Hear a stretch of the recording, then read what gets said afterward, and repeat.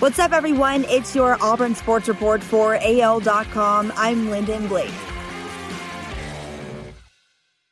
A three-star offensive tackle who had been committed to Auburn is now committed to a different SEC school. Jamarian Gooch flipped his commitment from Auburn to Tennessee Monday.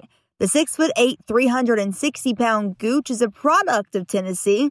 He had been committed to Auburn since April, and he's rated the 68th best offensive tackle and the 790th best overall player in the 2021 recruiting class within the 24/7 Sports Composite rankings. Former Auburn running back Boobee Whitlow is now part of a new program. Sources have informed AL.com that Whitlow is transferring to Western Illinois, an FCS program in the Missouri Valley Conference. Word is that Whitlow has already enrolled at Western Illinois. Whitlow, who entered the NCAA transfer portal in February, was Auburn's starting running back each of the last two seasons. The Lafayette, Alabama native ran for 763 yards and 10 touchdowns as a sophomore last season. The Blount football team returned to practice Friday after a 2-week quarantine due to a positive COVID-19 case. Also returning to practice was longtime Auburn defensive tackle commit Lee Hunter. He is playing, Blount head coach Lev Hawley said. He practiced with us the first day.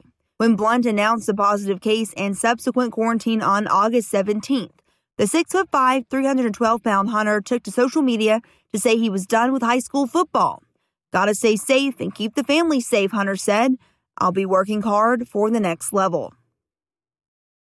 Gus Malzahn's goal for the week is simply to practice. Last week, after the team experienced a rash of COVID-19 cases, followed by the tragedy in Wisconsin, practice was called off. The football team had only participated in one practice, which was held Tuesday. With 4 weeks left to go before the first game, the pressure is on. "There's definitely an urgency," Malzahn said.